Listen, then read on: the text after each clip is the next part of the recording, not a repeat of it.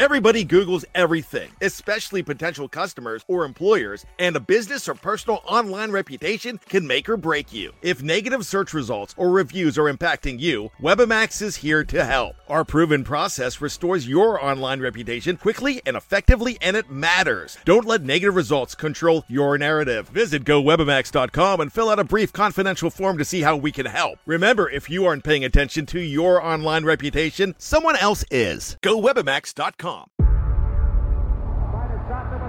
Before history is written, it's played. Before it's frozen in time, it's fought one shift at a time. Before it's etched in silver, it's carved in ice. What happens next will last forever. The Stanley Cup Final on ABC and ESPN Plus begins Saturday. With threats to our nation waiting around every corner, adaptability is more important than ever. When conditions change without notice, quick strategic thinking is crucial. And with obstacles consistently impending, determination is essential in overcoming them. It's this willingness, decisiveness, and resilience that sets Marines apart. With our fighting spirit, we don't just fight battles, we win them. Marines are the constant our nation counts on to fight the unknown. And through adaptable problem solving, we do just that. Learn more at Marines.com. Anatomy of an ad.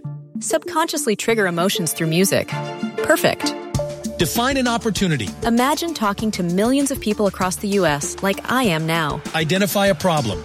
Creating an audio ad is time-consuming.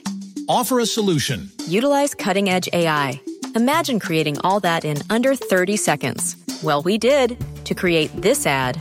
To learn more about AI in the audio industry, download the white paper from audiostack.ai.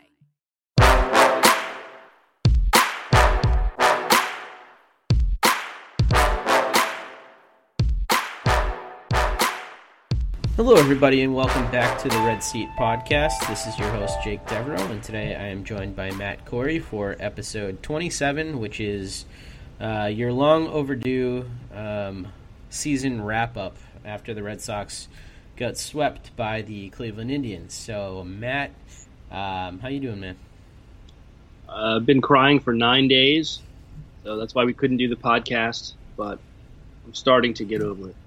Yeah, it's understandable to be crying for that long. So, if anybody wants to go ahead and follow you on Twitter and see everything that you've been typing furiously since then, they can do so at MattyMatty2000. But yeah, sorry for the unfortunate lull in our podcast, but we've been having a little bit of technical issues. Me especially, the one who records this podcast. So. We weren't able to bring it to you, but now we're going to bring you all sorts of good stuff about the season wrapping up. So the season wrapping up in itself is not a good thing, though. The Red Sox ended the season with a 4-3 loss to the Indians, ending Poppy's career. Series sweep. I just want to get general thoughts from you, Matt, about that series, because we haven't had a chance to talk about it on this forum yet. What did you see in the series? What went wrong?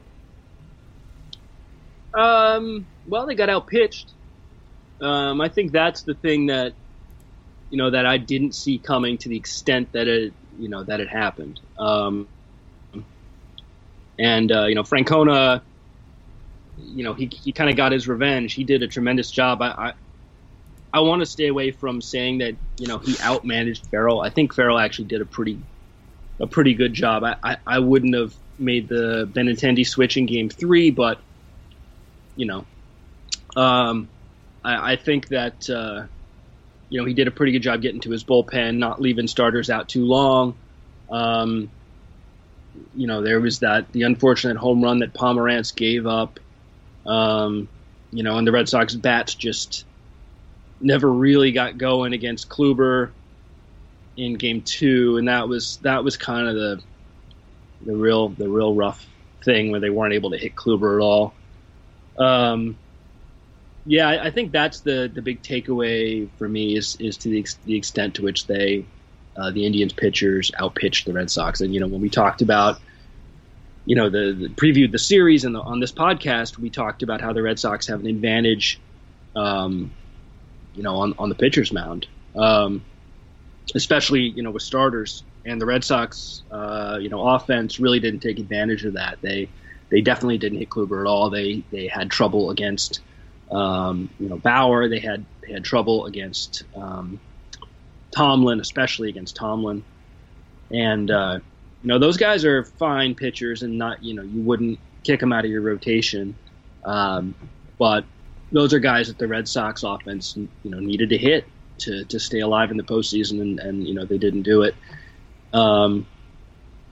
Price had a Price-like start. Man, it's kind for of the postseason. I think that's, well, I wouldn't even say for the postseason. I mean, yeah, I guess so. The results were bad, but it was actually kind of a very David Price 2016 start. He gave up a bunch of just weak garbage hits, in a row. It came out in a row there, and then he gave up that, that launch of a home run, which was just, incredibly ill-timed. Right. I mean, that's,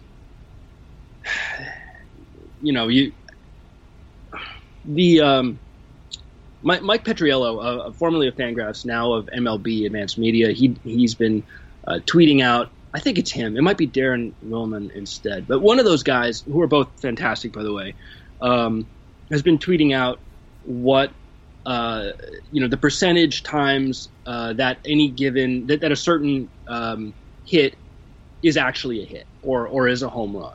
Mm-hmm. Like yesterday, I think it was yesterday, the Blue Jays Encarnacion hit a really long fly ball and it went right to the wall, and it had a velocity of something and a launch angle of something, and that ball was a hit or is a home run, whatever it is, 23% of the time, something like that. And in this particular case, it wasn't a home run. Well, I would be interested to go back and look at those 2 or 3 hits that Price gave up in a row before that home run. I think it was 3 straight hits and 1 run scored on the third single. And then there was the 3-run homer after that. I bet none of those are hits more than 15% of the time. I mean, those were all outs. That's good pitching. And then the home run was, it was David Price. He gives up a home run every game. But to Chisenhall, that was really bad. Yeah. That's a guy who he should dominate. It was terrible. It was a bad pitch, and Chisenhall hit it really well. So, kind of a combination there. But it wasn't, 9 times out of 10, that's not a 4-run inning. That's a 1-run inning or a 2-run inning. Or it's not even the second inning. That home run happens in the third inning because Price goes 1, 2, 3 in the second inning. So, I don't know. I just looked at that and I went, oh, you've got to be kidding me, baseball gods. You've got to be kidding me! Yeah, I agree with that. I mean, those hits were, I don't want to say lucky, but they were... They were lucky. Yeah, totally lucky. There's an element of that to them, but at the same time, like, the Red Sox need to be able to hit the pitching that was in this series, and it's just crazy that they weren't able to, and there was just a sort of team-wide lack of aggression that I saw, especially from guys like Betts and Bogarts. Against Tomlin, especially, who just throws tons of strikes. Yeah, no, you're exactly right, Jake, and that doesn't excuse the Red Sox offense at all. They needed to do a much better job, and they didn't. That's sort of the genius and also the problem of a short series like this is, you can lose. There's no time to settle in. Like we saw the Red Sox offense go through periods during the year where it seemed like they would take until a 5th inning to get going, and then they'd score 6 or 7 runs or something like that. But how many times did they get like no hit? Through the first 4 innings or 3 innings. I feel like we saw that a fair amount. And you can't really do that, and that was also kind of the genius of Francona. He didn't leave his guys out there to have that happen. For the Red Sox to hit him that 3rd time through the order, He brought in Andrew Miller in the whatever it was, the sixth inning, the fifth inning. I mean, I went back through and looked at it, and Miller and Miller and Shaw and Allen, I think were combined one of those 3 games in terms of total innings. They threw 9 1/3 innings out of the 27. Those guys were phenomenal. They were game changers, and Francona's management of that bullpen was just so aggressive and so perfect. But at the same time, you have to look at what personnel he has. I mean, that group of relievers has been amongst the best this year. And when we talked about them pre-series, we talked about sort of those top 4 guys in their bullpen being amazing, and then the bottom 4 being kind of like, eh. But those bottom 4 didn't even have to see any time really at all. And Andrew Miller has just proven himself to be the weapon to end all weapons. And it's kind of interesting that of all of the trades that went down this year, the Andrew Miller move is going to end up probably being the most impactful player to switch teams this entire season. Yeah, and isn't it funny that, I think that's exactly what the Orioles wanted when they traded for Miller from the Red Sox 2 years ago, right? The irony being that the Orioles are the team that employs Buck Showalter, the manager who refused to use Drake Britton in an elimination game. Zach Britton. Zach Britton, thank you. Looking back at the series, the thing that one of the things that we can move on from this whenever you want, but the thing that really kills me is the Red Sox let Francona get away with using his relievers like that because they didn't require him to use anybody in the second game of the series. Kluber went 7 innings.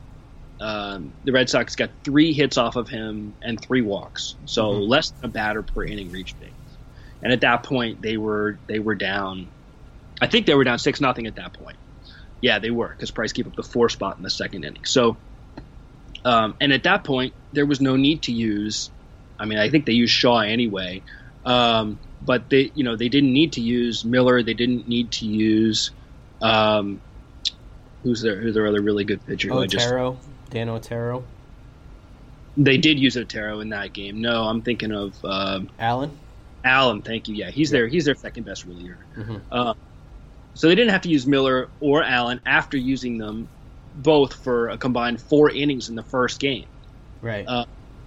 So that was your chance to get to that weak part of the Indians' bullpen, and the Red Sox completely blew it. Well, I can't help but think that the biggest takeaway that Sox fans are going to have from this series, it's not going to be the lack of aggressiveness of the bats, where I think that's really the biggest problem in this entire series. If you're going to look at anything, it's that was the issue. But I think a lot of people are going to continue to point to Price and his lack of success in the postseason and say, why are we paying this guy what we're paying him for what's now a 5.74 ERA in the postseason over 9 starts for him. He's 0-9. His team is 0-9 when he starts. He's personally 0-8 now. Meanwhile, I just can't shake the fact that the Red Sox could have had John Lester for much less money. And John Lester has, I believe I have the numbers in front of me, a 2.57 ERA with a 1.02 WHIP in the postseason over 16 games started. So you traded a guy who, or not traded, I'm saying that because I feel like you could have had Lester if you were just more aggressive here. But instead of having Lester, who is a known quantity, you decided to go after a guy like Price, who costs more money and has had less playoff success and is only about a year older. So I don't really want to hear the age issue from people and how much better he is and all that stuff. I don't care if he's better in the regular season. This is a club that wants to contend in the postseason. And it's kind of crazy that you let a homegrown ace like that just go away. Yeah, I mean, it sucks. quite. And I said it at the time. It was a dumb, cheap, decision. I don't know what else to say about it, but man, that's old news at this point. Like they've got who they've got, and would you rather have Lester than Price? I mean, for the money that the Red Sox could have had him for, yes, I think so. That said, I think there's an argument, and not a bad argument, to be made that Price has been the better pitcher throughout his career, in the regular season for sure. And then you can start to look at things like for example, Clayton Kershaw, who has had up to this year has had a 4.59 ERA in the postseason. Kershaw is, I think it's inarguable, he's the best pitcher in baseball. I mean, would you rather have Kershaw or John Lester pitch a game for you? Pick your date. I will take Kershaw. Yeah, well, Kershaw's now shaken that over the last 4 times that he's appeared in the postseason.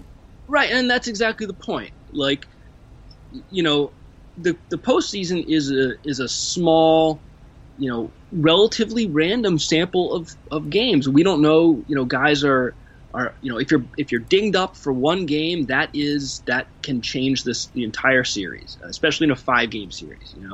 If you throw some bad pitches, there's no time to make up for it. Now that's not to take anything away from any of the teams that are winning or excuse any of the teams that are losing. That's the setup and that's the way it works. But I don't think that you can look at the postseason and go, okay, this always gives you the best teams, and the result always gives you the best teams, or the result always gives you the best players.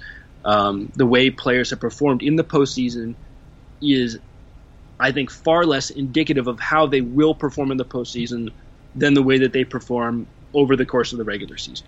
I agree with you in most circumstances, but that's usually policy, I would say. When you look at,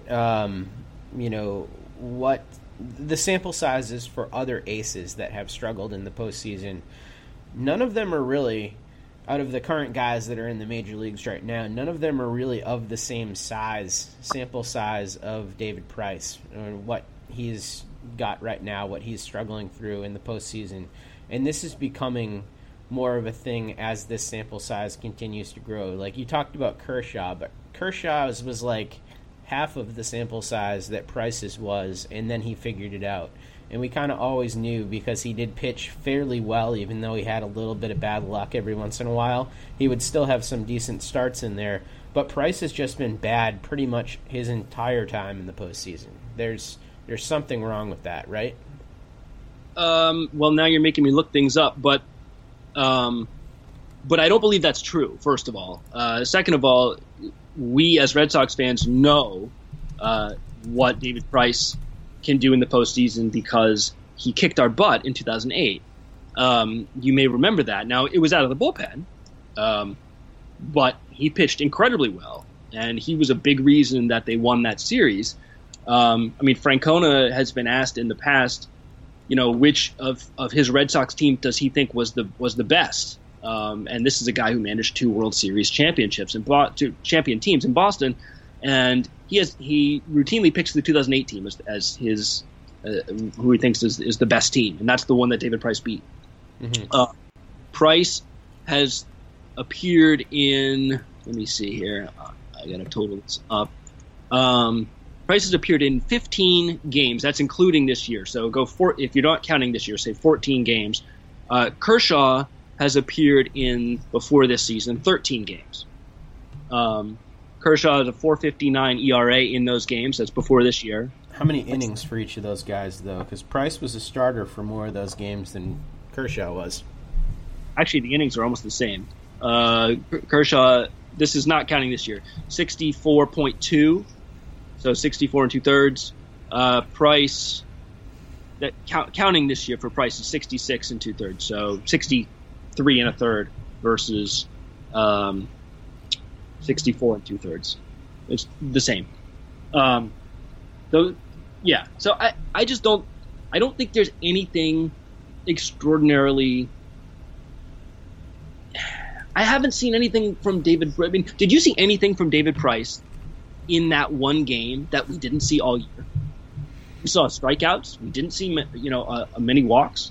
We saw the home run at, an incredibly ill-timed home run. Remember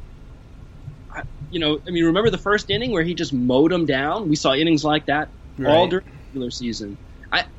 I don't think it's any different. Now, hopefully he has a better year next year. Hopefully the baseball gods smile on him a little bit more, next season.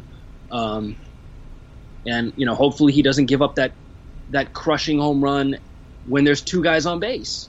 I mean, but the other thing is, I don't think you can pin this on David Price because of something you already said, which is that the Red Sox just didn't hit Corey Kluber. So that's true. If Price gives up that home run and throws a complete game, that's the only hit he gives up is that home run. Mm-hmm. They still lose 1-0.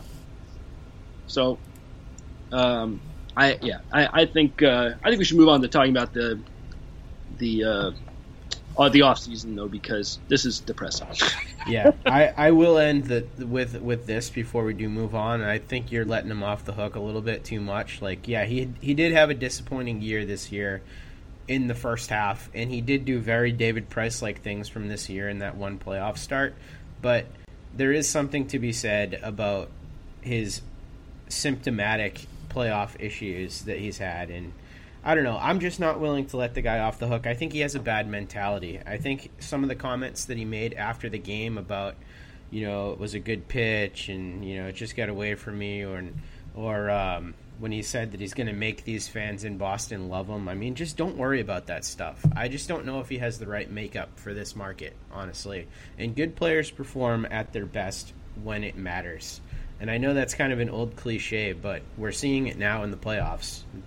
Players like Andrew Miller, players like Kershaw carrying the day. So that's what he's supposed to do, and he didn't do it. So that's why I'm not going to let him off the hook. So, am I allowed to swear? All right, I won't. I don't give a crap what he says after the game. I, honest to God, could not care any less. It does not matter. What he says after the game that he lost, and then the Red Sox lose the next game, we've got all offseason. What matters far more is how he comes into next season, if he's in good shape, if he's in a good place mentally, and then of course how he pitches. But we know that it just doesn't. It's not going to affect anything. And I think if there's anything that Red Sox fans can take away from it, it's that. If we collectively turn on any player, including David Price, we are making it a lot more difficult on him. Now, I don't know how much of an effect that's going to have on his actual pitching. You seem to think it's going to have a lot of effect. Yep. I don't know, but I do think that if Sox fans turn on him or on any player, they are. Cutting off their nose to spite their face. But that's the market, That's what he chose to do, is come here to pitch, and the market does turn on you if you don't perform in those situations. Like, he can go out and win the Cy Young next year and pitch amazingly, and if he screws up in the playoffs again, everybody's going to hate him again. Well, I think that's stupid. Well, it's the truth, though. That's what's going to happen. So, and if he can't get over that, he shouldn't pitch here. So. That's his issue. We're not going to agree on this, so we're going to move on.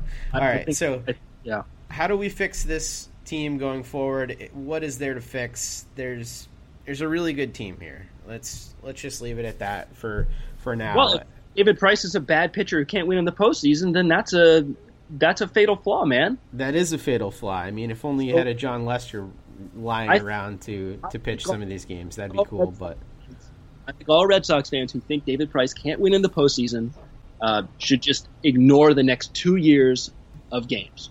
Just take 2 years off. Don't go on Twitter. Don't watch the games. Don't go to them. Just ignore them, and hopefully he'll leave after 2 more years and go back on the free agent market, and then we can get a real winner in here. Because I'm telling you, man, if you think that the ace of the Red Sox can't pitch in the postseason, it's not going to happen. They're not going anywhere. Matt, there's no proof that he can pitch in the postseason. there's also no proof that he can't. I mean, come on, man. There's numbers. He has not pitched in the postseason. He has not performed in the postseason. Those aren't you can't like argue that and be like, no, he's been great in the postseason, or he has these numbers, or he deserved to win this start. No, he has not pitched well in the postseason. Jake, he's thrown 1,671 innings in his career.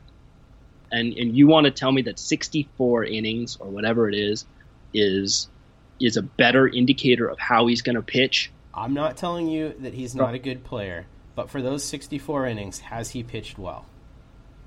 No, and you can cherry pick any 64 innings throughout his career where he's pitched badly, and he's also pitched badly in those. But those are the innings that win championships. That's what this city expects, man. It's been 11 or 13 years or whatever it is of championship runs for teams in Boston. If you cannot perform when it matters, people are going to hate you. I'm just telling you how it is, man. Well, I appreciate that. Again, then just next 2 years,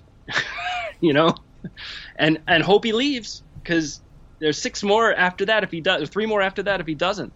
I don't think there's any fatal flaw in David Price that makes it so that he can't pitch in the postseason. Has he pitched badly in the postseason so far? Absolutely. Absolutely. I think he's gotten a little unlucky, but absolutely. And I think you don't think he feels the pressure more acutely than somebody like John Lester?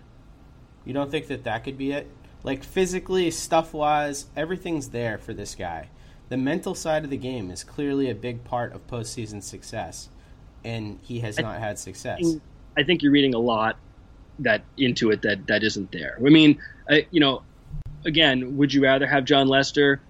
I love John Lester irrationally, and I was very upset when the Red Sox let him go. And so it's almost like not even a fair question for me. I feel like I would much rather have John Lester, but Lester has had bad postseason starts too, man. I mean, there's not. I don't know. I don't have any more arguments to make on this. I don't think that you can look at 60 whatever cherry-picked innings and conclude that he doesn't have the right makeup, that he doesn't, all those things. I don't buy it. I think you have to want it, man. And I suggest that you step away from the cliff and look at the totality of the player. And I think you'll see a really good pitcher, and one who should be able to help the Red Sox win a championship sometime over the next couple years. Hey, listen, I hope you're right. I'm going to be tuning in for every game from here on out, so I will not be skipping any of them, like you suggested. But we gave our listeners our first real argument of the season with the last podcast to tie up the season. I'm just reading the script that you gave me. So yeah, this was all played out beforehand. But listen, Poppy's not on the team anymore. Yeah, so that's not good. I wrote an article about some guys who could potentially replace his bat in the lineup. I looked at a lot of the free agents. Now, this is just free agents out there, not guys who are going to be available via trade, and we'll get to those guys too. Some guys that I brought up, Edwin Encarnacion, who's been talked about a lot, Joey Bats, both those guys free agents for Toronto this year. A couple older players, Matt Holliday, Carlos Beltran, and then 2 guys who I dubbed the other guys, Josh Reddick and Steve Pearce. Any thoughts on what those guys bring to the table? Any of those names sound interesting and like they could be a good fit to replace that right-handed, or the ability to crush right-handed pitching, which is what the Red Sox are really looking to replace when they replace David Ortiz. Obviously, the preference is a lefty who can mash righties, but bottom line is you want somebody who can mash right-handed pitching, whatever side they bat from. And they do get Pablo Sandoval's left-handed bat back in the lineup as well. So, probably. Yeah, in all likelihood, and he batted from the left side most of the time when he's healthy. So, out of those options, who do you like?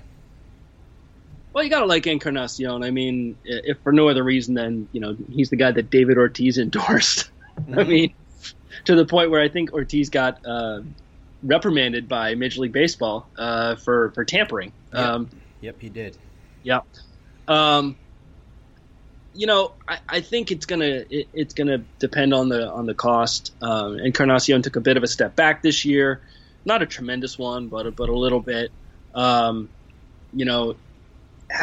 do like the idea of a guy who can play first base, and you split that with with Hanley and kind of move guys in and out a little bit, keep players healthy.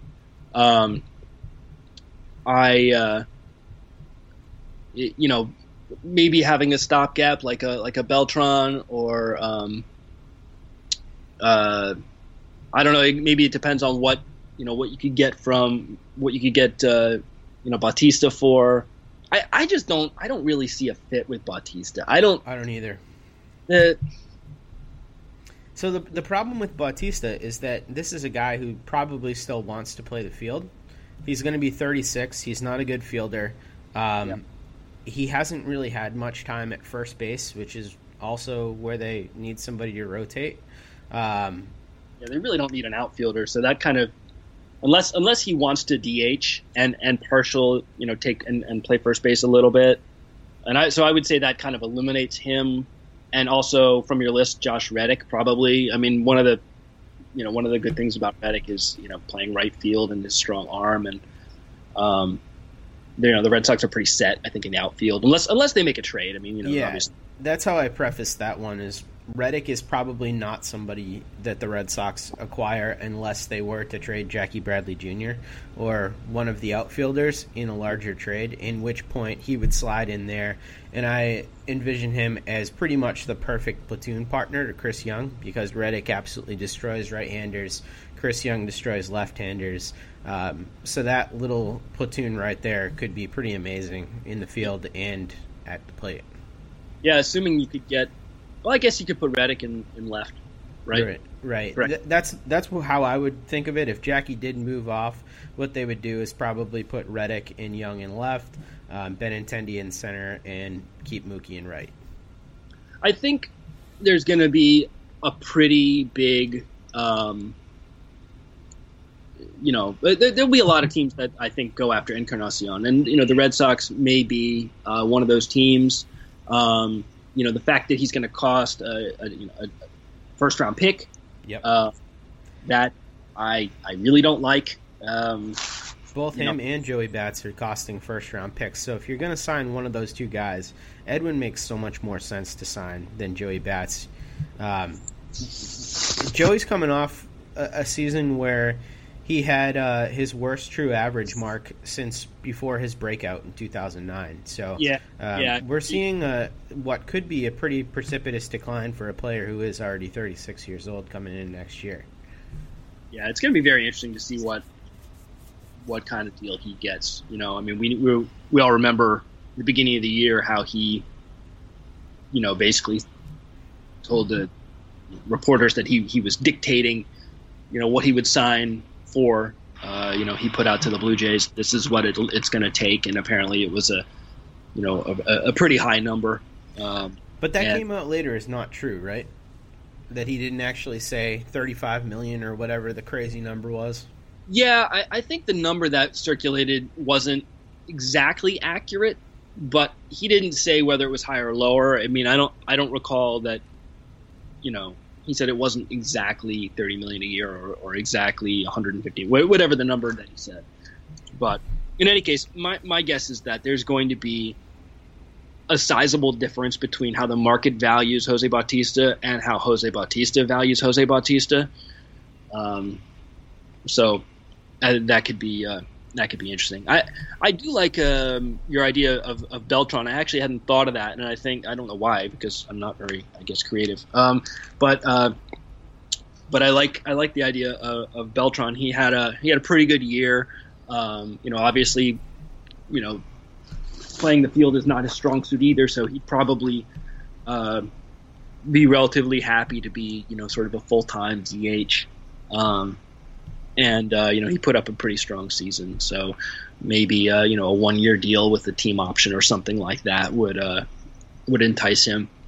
Yeah, and he's a guy who knows how to play in the AL East too. He's been doing that for a while, and then his time with the Rangers didn't go incredibly well last year, but he's a 40-year-old who's pretty intent on continuing to play. My one concern with him, though, is that he has been much better against left-handed pitching than he has been against right-handed pitching lately. And for whatever reason, maybe I haven't dug into the numbers as much as I probably could have, but PECOTA really has him in store for a huge drop-off next year. True average going all the way down from 279, what it was this year, to 244 is what they're predicting. I can tell you probably, at least in part, why that is. It's because of his age.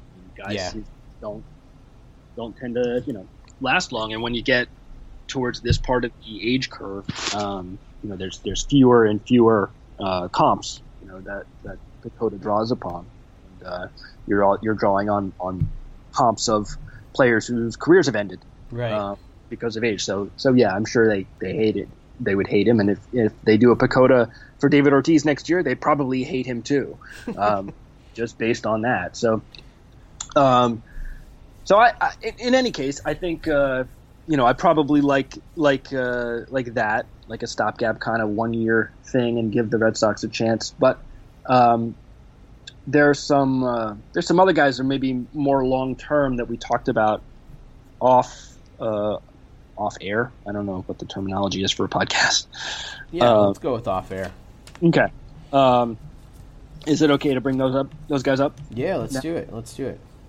So, if you look at some of the teams that are, way down at the bottom of the standings, there are some players who might fit pretty well with the Red Sox. One of them is Joey Votto. Votto plays for the Reds. The Reds are pretty awful. Votto had, sort of a bounce back year this year. He was one of the best hitters in baseball. His on-base percentage is fabulous. His let's see if I can find him on here. There we go. 434 on-base percentage. He walks almost as much as he strikes out.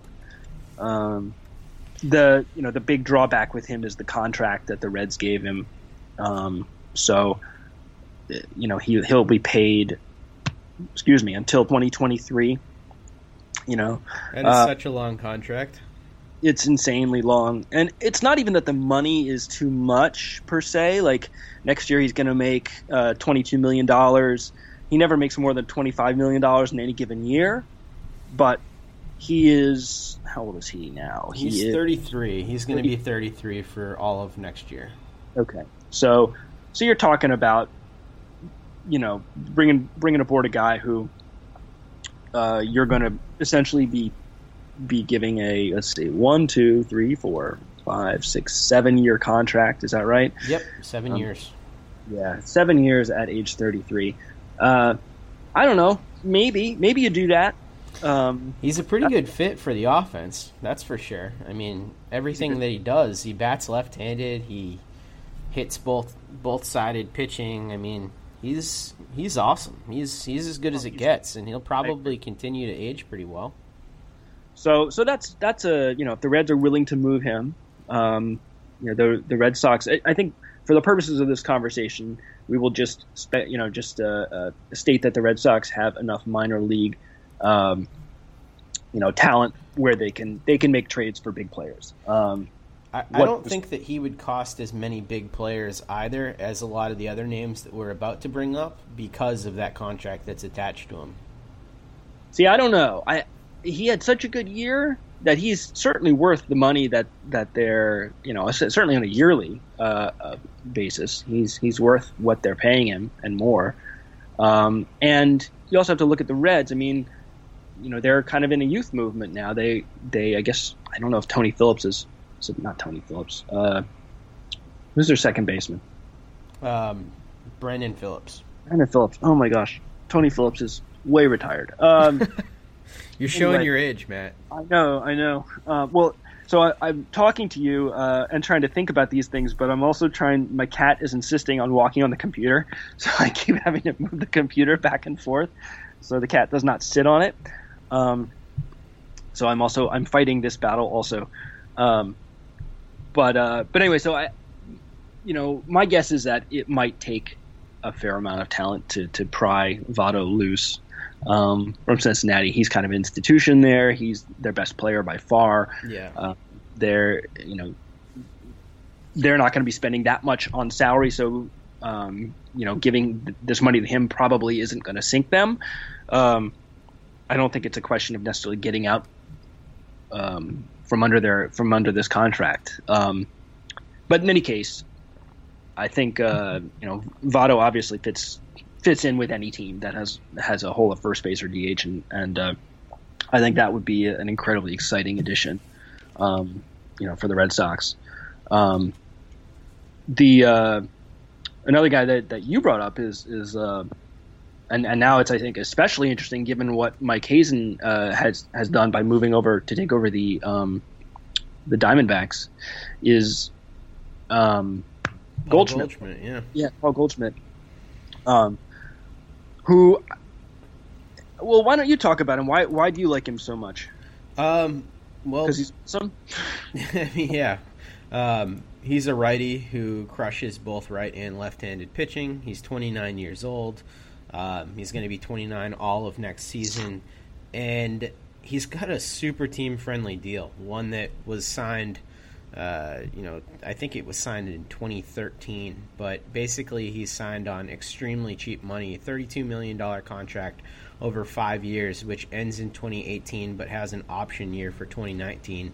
And he's really one of the best hitters in all of baseball over the last few seasons. He's posted 5+ WAR seasons in a lot of these years, depending on whose WAR you look at. He's a really good, fielder at first base. I think he solves a lot of problems for the Red Sox, and this is a guy that, clearly made some miscalculations when he signed that deal, and I think who has a lot of incentive to play extremely well through the remainder of that deal so he can get paid out again when that's over. So I think Paul Goldschmidt's pretty much the best case scenario here in terms of age and talent level. Yeah, I think the danger is the cost. Obviously, like how much do the Red Sox have to give up, and it doesn't really behoove us to sit here and speculate. But my guess is it would be substantial. Yeah, it would be Moncada, Benintendi, or Bradley probably to start, and then you'd add on to that. Yes, probably. One of those three guys would be the core. Possibly even two of them. I don't know. I mean, you're talking about like you said, one of the premier hitters in baseball, and signed for 3 years at a below market contract. I think that's going to run you. But the Red Sox could afford to pay it if Hazen were to decide to tear down instead of build up. So I don't know I don't know if he knows what his plans are yet. He's going to have to figure it out pretty quick. But, yeah, he just had his intro press conference, and he was asked a similar question to that, like, what's the plan for the roster? And he was like, it would be really poor of me to even speculate that I know what's going on with, this roster at this point. So he's got a tremendous amount of work to do on that roster, but should he decide that either Goldschmidt or who's the really talented center fielder, Pollock, who's coming back from injury, should be moved, the winter meetings would seem a pretty good time to start exploring that.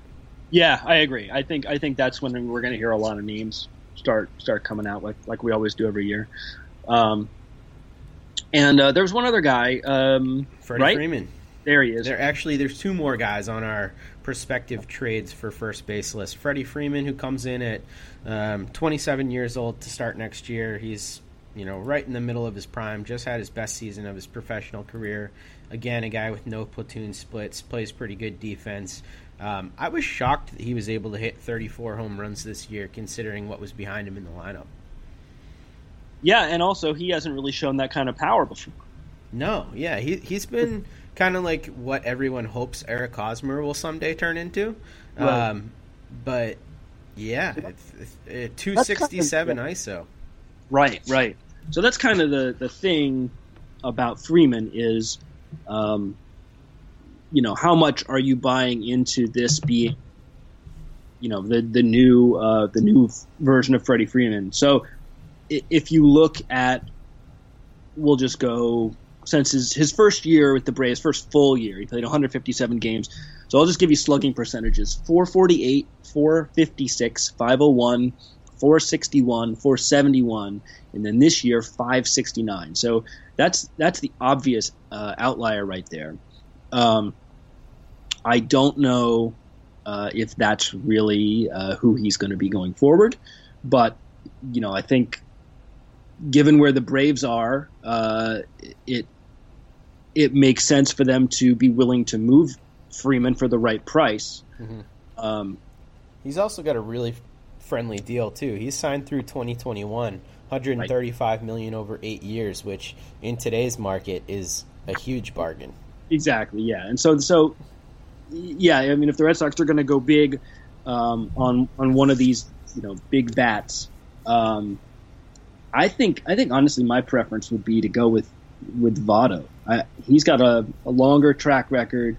Even if the power isn't quite there, the on-base percentage is always there. I think he would be an amazing addition to the lineup, and I think the Red Sox can afford the money. Well, let me give you one more before you decide on Votto. Oh, sorry if I jumped the gun. I apologize. No problem. One more guy who they could technically afford is Miguel Cabrera, and this is very unlikely to happen, and we talked about this off the air too, is because Ilitch, their owner there, is pretty hell-bent on winning, even though he's got a really aging core and no farm system. But if they do decide to part with him, Miguel is still just 33 years old, so he's not, ancient by any means. And I mean, the numbers that he's put up, I don't think he's put up anything less than an MVP level line over the last, 12 years. It's incredible what this guy's able to do. He had 38 home runs last year, 247 ISO, 393 OBP. This guy is as good as it gets. He's Manny Ramirez. He's incredible. I think he might be better than Manny. When you look at his entire, you factor everything in, I don't know. He's close. They're very close. They are close, yeah. Now I'm curious. Let's see. They're both terrible defenders, though. Yes, they're both bad defenders, and Manny got especially atrocious towards the end. I think always doing, I don't think Cabrera has ever done the damage that Manny has, and so I think that's probably part of it. But wow, they're almost the same player. Yeah, they are pretty comparable. So anyway, if the Tigers want to trade Cabrera, then you're probably talking about a pretty big teardown. Guy. I mean, that puts, if you're dealing Cabrera, you're probably also dealing Verlander. You're probably also dealing Zimmerman, who you just signed this past offseason. You're probably dealing Victor Martinez. So I don't know. I have my doubts as to whether or not something like that could ever play out. I mean, the Red Sox are an obvious destination for any of those guys simply because of Dombrowski and the fact that he is he signed all those guys except for Zimmerman. So, sure, yeah, if the Red Sox want to go get Miguel Cabrera, I'm all for it. Let me give you a hypothetical here. The Tigers call up and they say, all right, we'll give you Verlander and Miguel Cabrera for Moncada, Eddie Rodriguez, and Rafael Devers. Yes or no? So that's kind of the that's the deal the Dodgers made in reverse, right? I mean, the Red Sox-Dodgers trade in reverse, where Beckett and Crawford and Adrian Gonzalez. the prospects are much bigger, I guess, on the Red Sox side. They'd be substantially more than anything. I think. I don't know. I'd have to think more about it, to be honest with you. I mean, I think those guys on the Red Sox make the team better next year. The thing that I think is tough is balancing winning now versus winning in the future, right? So the Red Sox just won, 93 games. They won the American League East. Mm-hmm. Disappointing time in the playoffs. But I don't think that there's any reason to necessarily say that they're going to take a step back next year, given what we know about their ability to reload in the offseason and the fact that they're so many of their contributors are really young. I don't think you need to do that.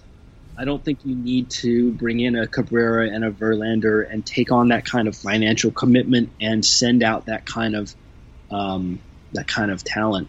To have a good team. I think they are already a really good team. I mean, instead of giving up that, you could sign, Encarnacion to whatever it is, a 4-year, $150 million deal, and keep Moncada and Devers and whatever, and keep Edwin Rodriguez. So is that your preference to sign Edwin in lieu of these 4 potential trade guys that we talked about? Because I think what benefit you get out of the 4 guys who we talked about in the trade, a few of these guys are going to be better fielders. A few of them are better hitters than Edwin. They're all really great hitters, but in terms of how they play in the field, that's a little bit of a factor. But like on the flip side, like you said, we get to keep all of our new shiny toys, and it's just money. And it's just a 4-year deal. With some of these other guys we're talking about a 8-year or 7-year commitment for Votto. I think it's about a 6-year commitment for Cabrera, maybe even more than that. It's crazy, some of the commitments that are out there for some of these guys. Yeah, Cabrera is signed through 2023.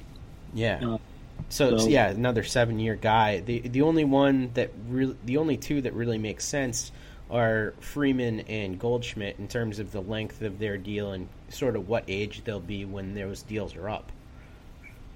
But then again, they're going to be expensive. I think it doesn't. I'm not bothered by necessarily the length of Votto's deal. He's a guy that I would expect to hold some value, especially considering, the Red Sox have an opening at DH now. He can play first a little bit. He can DH a little bit. I would expect them to have. I mean, it's a lot of money and commitment for that position. It's not one that you see a lot of guys long term. Sign big money long term deals and then go straight to DH. So, I don't know the Red Sox appetite for something like that. But I think there's a balancing act to be had here. You've got young guys like Betts and Benintendi and Bradley and on and on and on, who, are probably, if not getting better, then you would hope that they can at least maintain this level of play, of production, over the next half decade. Right. And so I think you have to balance that. I mean, those guys are good young players, and you can and should build around them. At some point, you're going to have some money available to pay them what the market will bear, right? Or some reasonable facsimile thereof. So you can't necessarily go out or you shouldn't go out and give $30 million to Verlander and $35 to Cabrera in 2022 when you're going to be wanting to pay $40 million a year to Mookie Betts. Right. Yeah, that does handcuff you quite a bit in the future. And that's how we get to Mookie Betts signs a big contract with the Chicago Cubs, or something like that. You want to avoid that. You want you want to learn from the John Lester situation as much as you can, and you want to keep those guys who are perennial all-stars, and who have grown up in the Red Sox system and are used to playing in Boston, can produce there. I think that is worth doing, and you need to plan for that on some level. So I don't think you need to blow up the whole farm system and the whole team to bring in guys who are on the downside. I think I would stay away from doing that. I do think the fact that Ortiz is not there anymore opens up a spot where you could bring in a guy like Votto, depending on what the cost is. You could bring in Encarnacion, all these different names.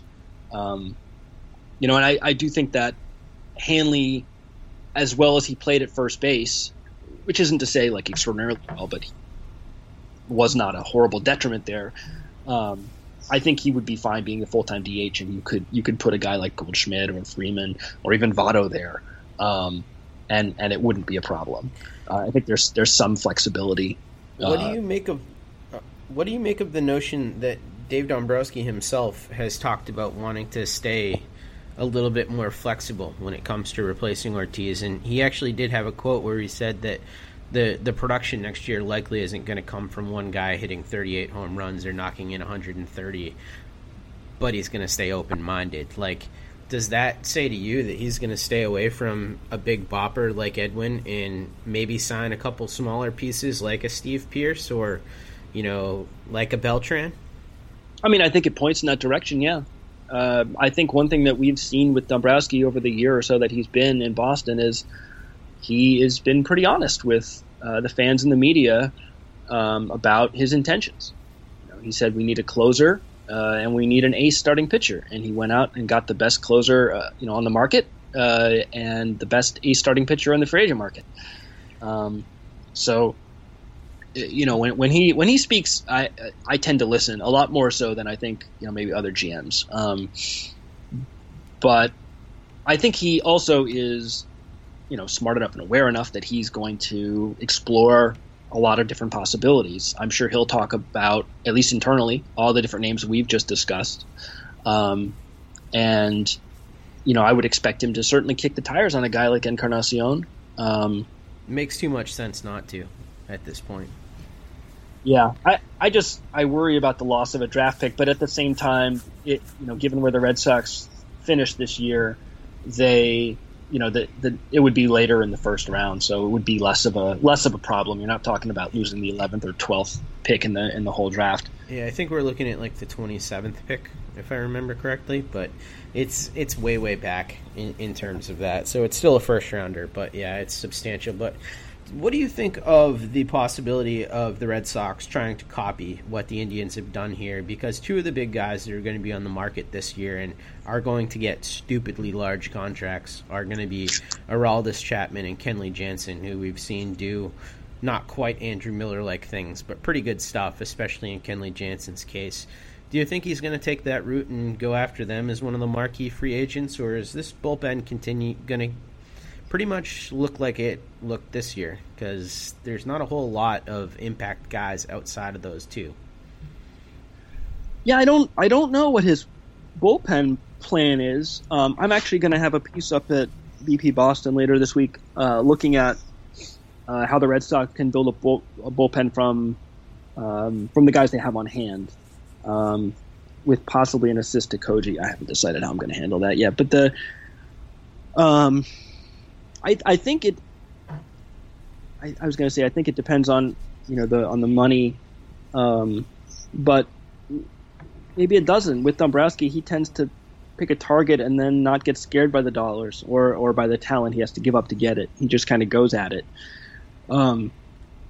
So I don't know. I guess that's a terrible answer to give you. I mean, it's fair though. I mean, we don't really know what's going to happen going into next year. I would be surprised if he went after those guys, because I just can't see a team like Chicago or a team like LA, two teams that both have equal to or more financial clout than the Red Sox, letting either of those two guys go, considering what that means for their particular clubs.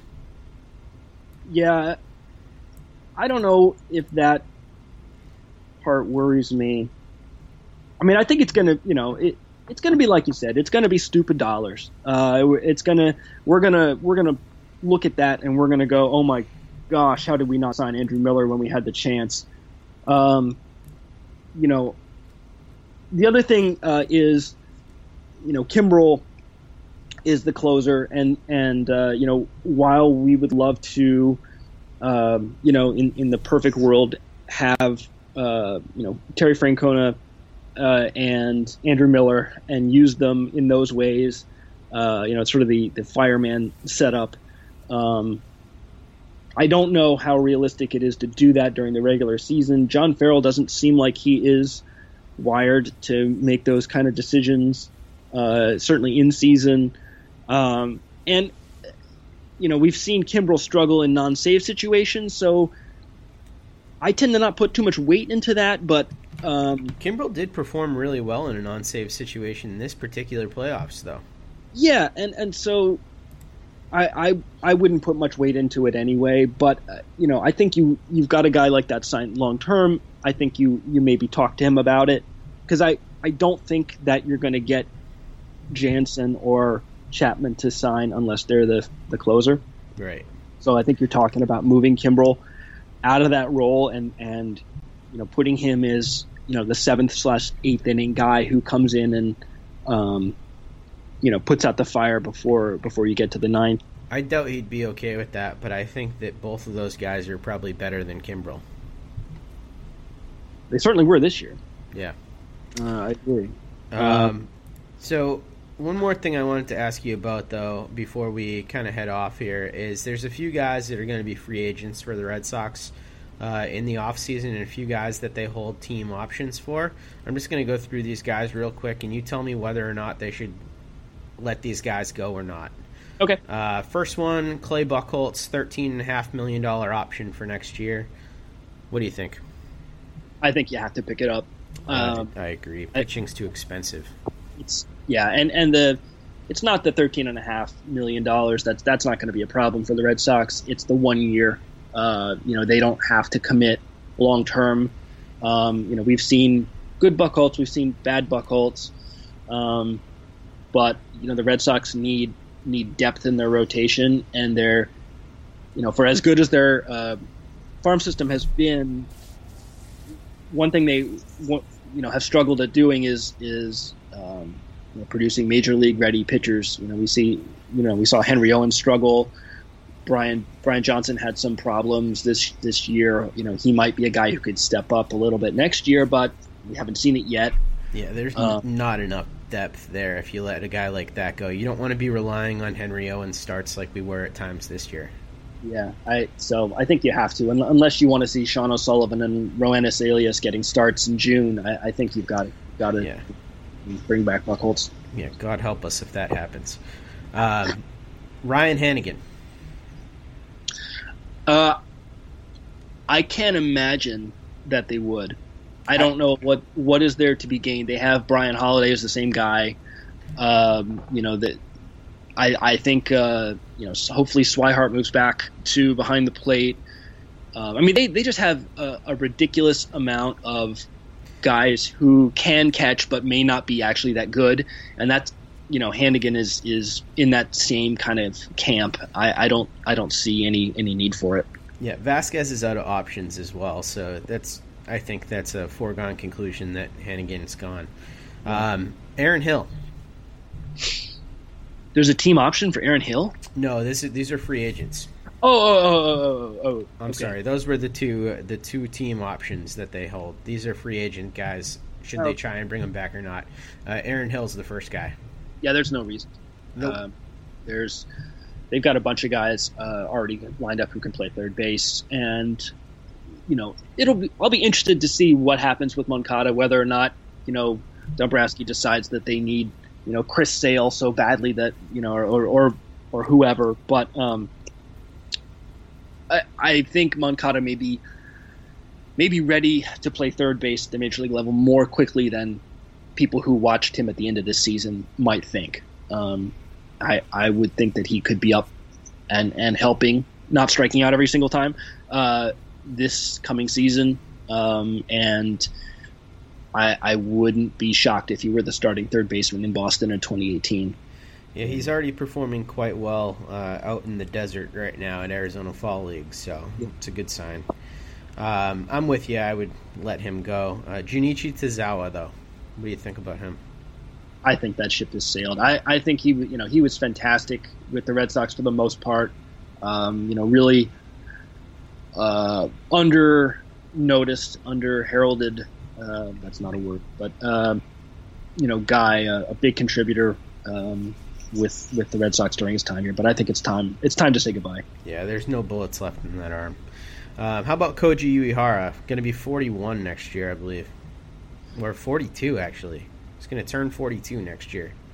I think if the Red Sox want to sign him for 1 year, and with the understanding that he's going to be a guy who throws 40 innings, I think that is a perfectly acceptable use of funds. I think they have a spot in the bullpen for him. I think the home run problem is not going away at this age. The velocity is not going to come back, but we saw him go, get strikeouts on 85 mile an hour fastballs, at the chest. Right.